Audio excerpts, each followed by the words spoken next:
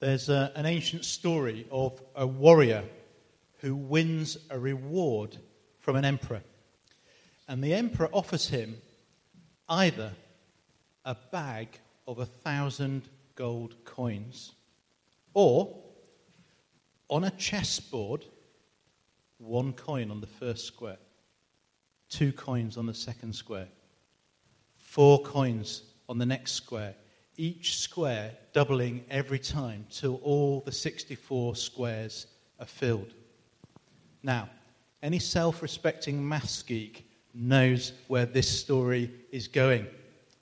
The one-off reward of 1,000 gold coins looks pretty good initially. But the chessboard method offers a different result because it grows exponentially. The multiplying reward is initially less, but it quickly becomes more. Now, you've had enough time. You've probably done the sum in your head of the total number of coins.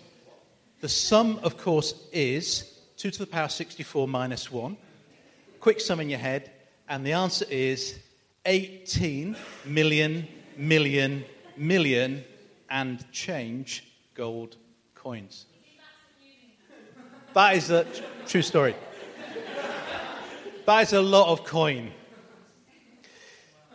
As G2 today multiplies from 1 service to 2, and we get caught up in the celebrations and the challenges of logistically having 2 meetings, not just 1, I want us to resist the temptation of being satisfied with the one-off win. Hooray! 2 services, well done. Dan played really well. Pat yourself on the back. Have a bag of gold coin, G2. You've done really well. But God has more for us. And this month in our series, Multiply, we want to unpack what the more might look like. We're going to look at, serving, inviting, giving, and today, vision.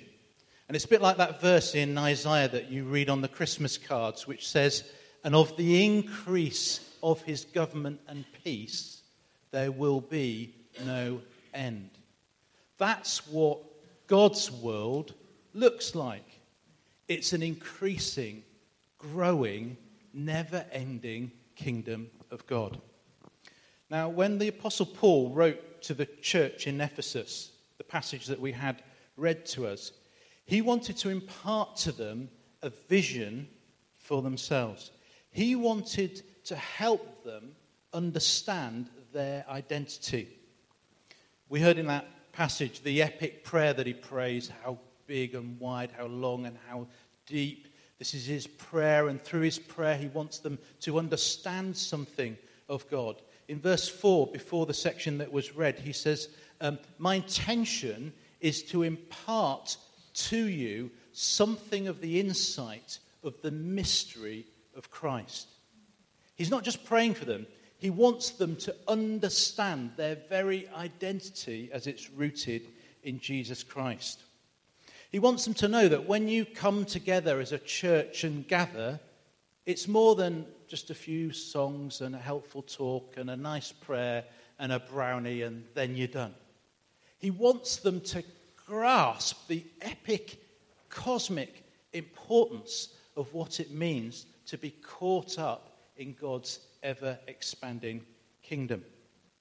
Verse 10 says this: God's intent was that now, through the church, the manifold wisdom of God should be made known to the rulers and authorities and heavenly realms. So God has a mission and a message that he wants to impart through his church.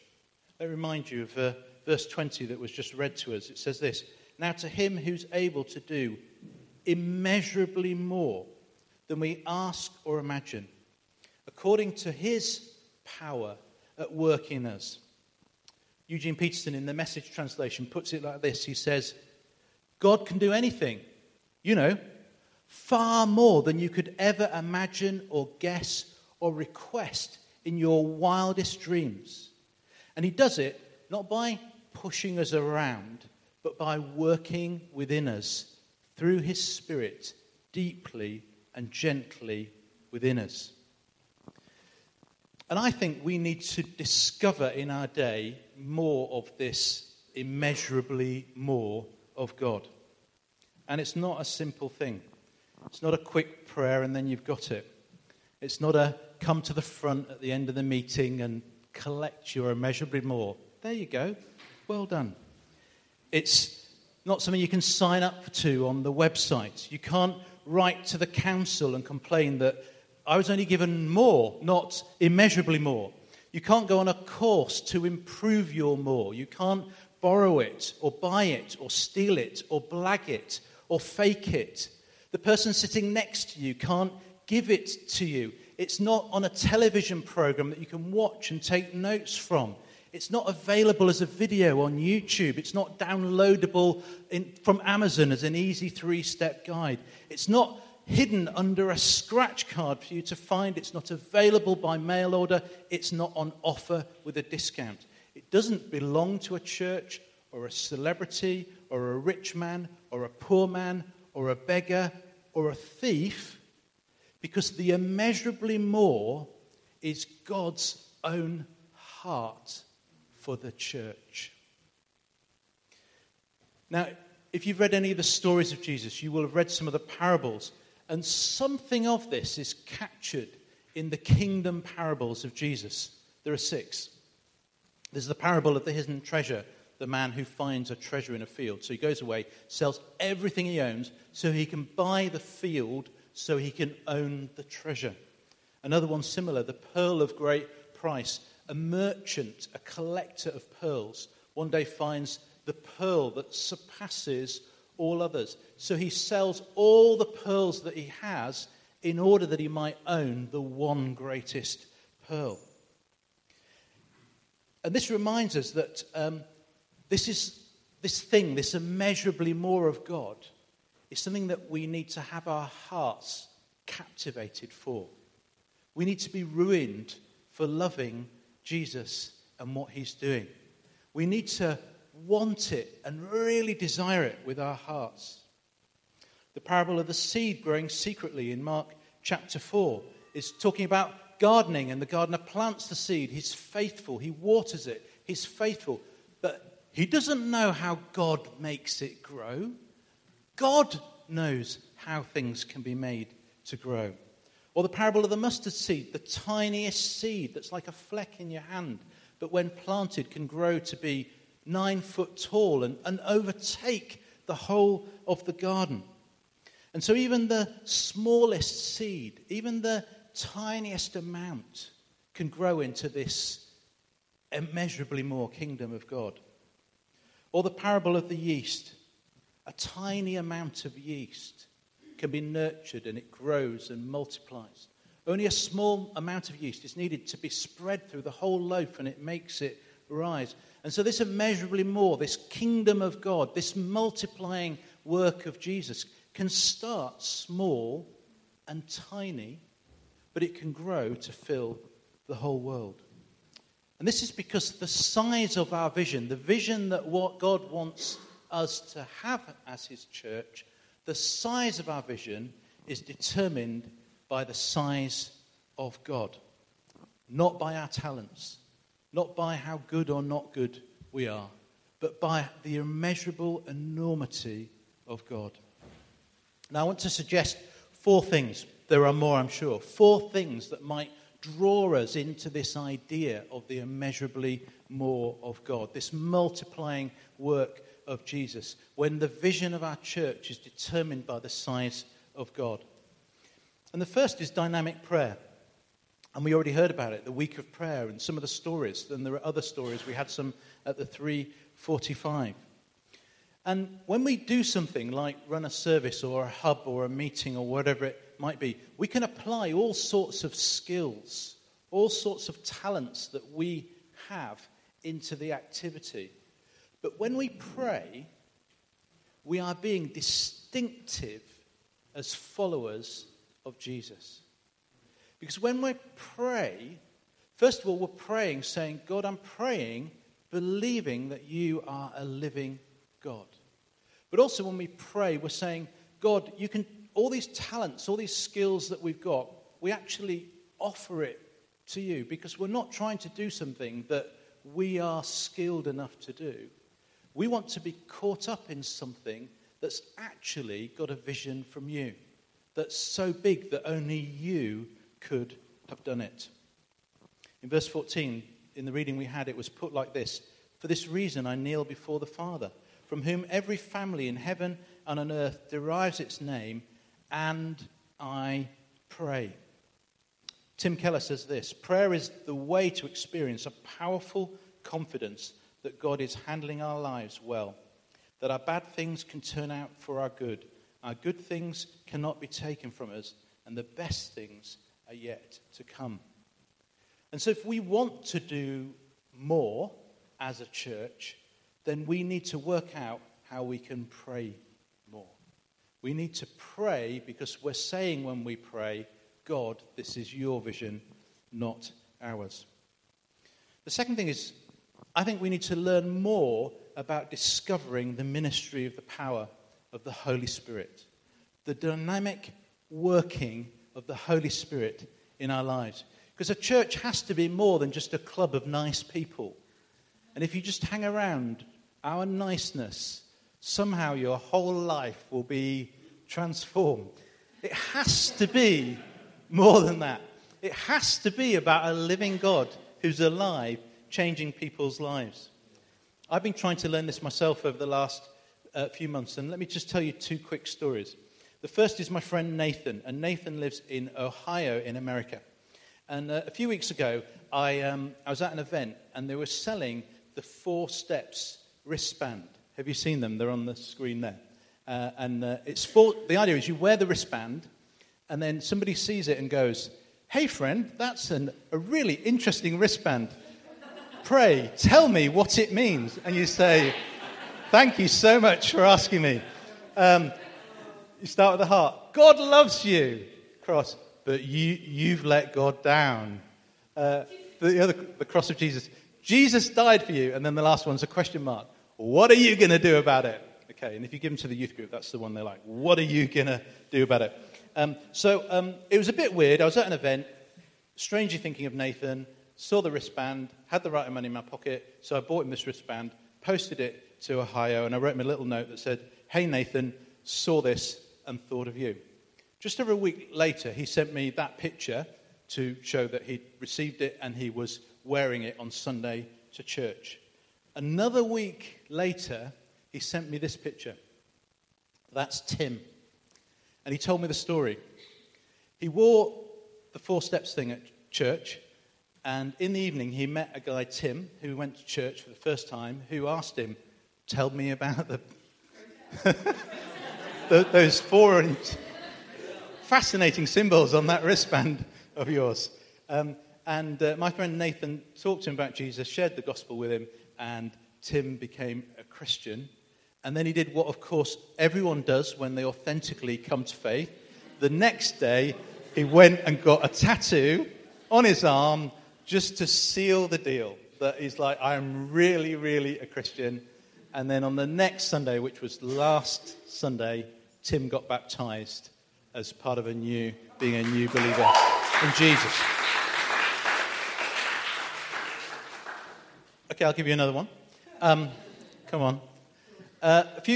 2 months ago, I had a dream. In the dream, I spoke to 2 people in G2. And so in the dream, I watched myself have a conversation with the first person, and then I had a conversation with the second person. Both conversations were about church and what we thought church was about. And then in the dream, I preached a sermon based on the 2 conversations that I'd had. And when I woke up the next morning, I remembered the dream, because we all have dreams all the time, but I remembered my dream really clearly. And when I got to the office, I wrote notes on the sermon, and then I'm going to preach that sermon on the first Sunday in January. It's a little bit weird. I'm sure you've got a better Holy Spirit story than that. But the point I'm trying to make, perhaps not very well through my own illustrations, is that we need to be open to the work of the Holy Spirit. I'm sure you're far more open than I am. Number 3, how can we be open to this immeasurably more of God? I think we need to be more serious about discipleship. And the church in the Western world isn't very good at doing discipleship. We're really good at running courses. We're not bad at running Sunday meetings and services. But discipleship, that transformation where we become someone who's following in the footsteps of Jesus, almost always really takes place in a smaller gathering, in a small group, or in a one-to-one. And John Wesley, the Anglican priest who founded the Methodist Church, was the genius of this. He wrote this in his journal: "I am more and more convinced that the devil himself desires nothing more than this, that the people of any place should be half awakened and then left to themselves to fall asleep again." Wesley understood discipleship. He understood what it took to take someone who had begun to wake up to who God was and to follow through so they could become a wholehearted follower of Jesus. And Wesley actually revolutionized the whole understanding of leadership in the church. He organized those that called themselves Methodist in bands, German for groups. They met in bands, and he gave them a method. He told them, here are the steps, here's what you should do when you meet up, hence the name Methodist.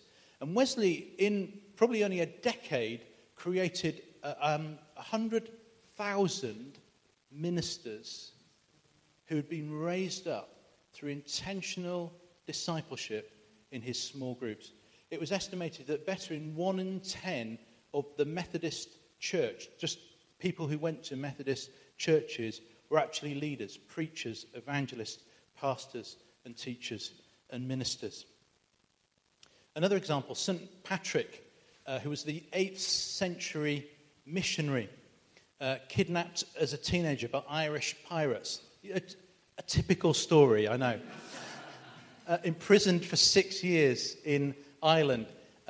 He escaped because in a dream God spoke to him and said, "Get up and run now.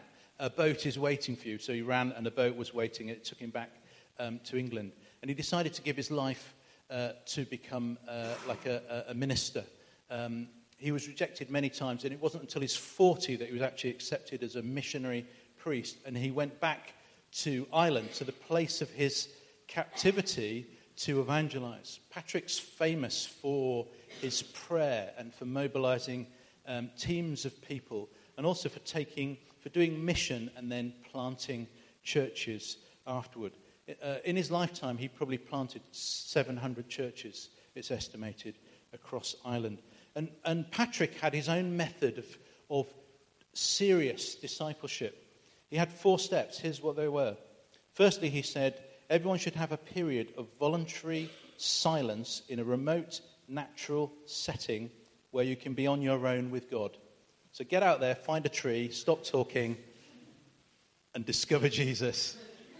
Do that regularly, step 1. Step 2, you should have a soul friend who is an accountability peer to whom you confess your sins, receive support, and are challenged. Have you got a soul friend? He said you should be in a small group where you can discuss the truths of God. And lastly, he said we all need a common life where we have meals, we work, we study, we pray, we recite and memorize the scripture, and we worship together with the whole Christian community. However it looks, there's lots of different ways of doing it. Any church, I think, that wants to be caught up in the immeasurably more of God needs to be serious about discipleship. And lastly, church planting. There is a need, massive need, to revitalize existing churches and to start new ones. And in the next 10 years, lots of the traditional and mainstream denominations will close significant numbers of churches, easily a third in the next decade. And we need to be ready and open to the opportunity that represents. Now, I already said in the other service, I I reckon my two love languages are church planting and Alpha. So if you just want to make me happy, just come and talk to me about church planting or Alpha. If you can hit both, then, that you'll make my day.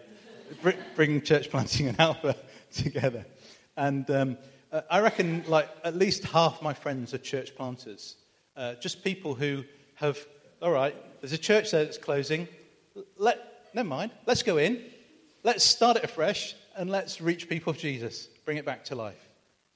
And that's the norm of my life. That's the people I speak to all the time.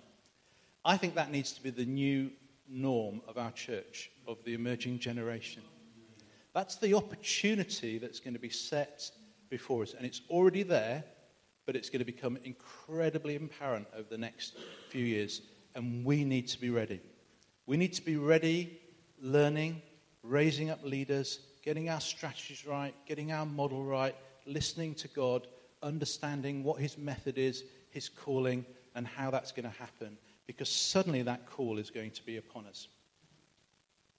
Now, what I want you to take away from this talk is that God has more. God has more for us in his service. There is more for us in following. Let's have a vision for multiplication, not just addition. Let's have a vision for it. Let's have a vision for the immeasurably more heart of God. Let's have a vision for dynamic prayer, for ministering the Holy Spirit, for discipleship, for church planting, and many other good things as well. And it's not that it's not happening, it's already happening in our midst. You're already caught up in it, but God has more. Now, before we go down a side track and make a mistake, we need to remind ourselves of what that scripture reading told us. Ephesians 3:20, it says this. How does it happen? How does the immeasurably more happen? It's according to his power that's at work within us. Eugene Peterson puts it like this. He does it not by pushing us around, but by working within us. His Holy Spirit deeply and gently within us. So God is already at work within what we've got, within what's in front of us. It's not about somehow we need to just, if I just click my heels and, I can discover the more of God. No, God's already at work in us, gently by his Holy Spirit.